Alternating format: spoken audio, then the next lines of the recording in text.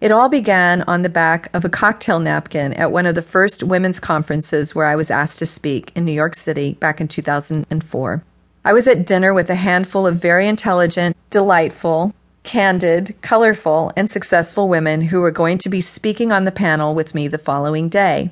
We were chatting about the upcoming election in Afghanistan, where women were risking their lives to vote for the first time in history.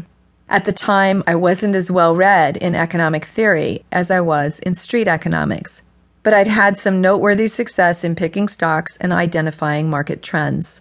I had also formed some strong opinions as to what inspires someone to work hard and what gets someone mad enough to risk her life in defiance.